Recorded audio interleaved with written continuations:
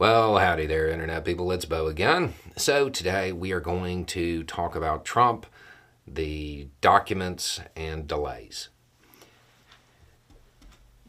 Most people, when the initial date for selection and the start was made, most people anticipated that being changed and a delay occurring. That delay has now been requested by the federal government. They're asking for it to be pushed back. The initial date was August 14th. The government is requesting December 11th to begin jury selection and stuff like that.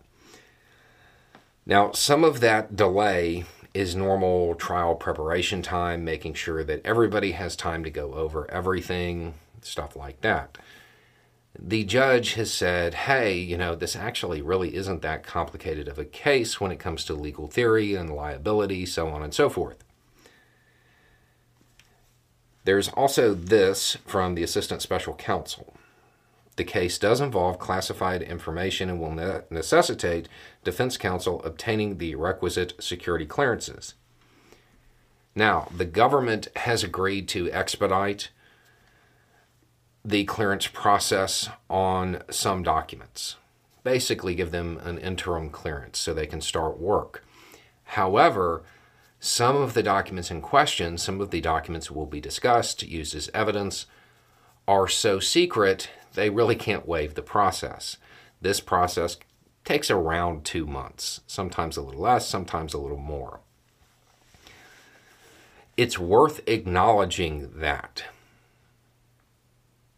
It is worth really understanding that documents that will be used in this case, even though they were exposed and in the wild for a year, are still deemed so secret that they would cause grave damage to U.S. national security, to the point that the full clearance process has to be done. These are documents that, by all accounts, were recovered from Trump's place. Some of them appeared to have been stored by a copying machine.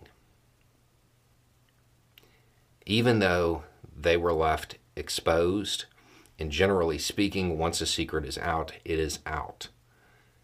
They are still deemed to be so secret and so damaging, they can't waive the clearance process. It is definitely worth acknowledging that and understanding the gravity of the documents. The defense information that was contained on those documents is so damaging that even after all of this time, they still haven't been downgraded. Now,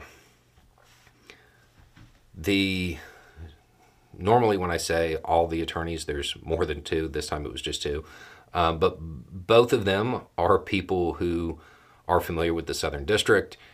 And they say that the December 11th period, that seems about right. However, it's really just going to get started and it'll end up being pushed into the new year.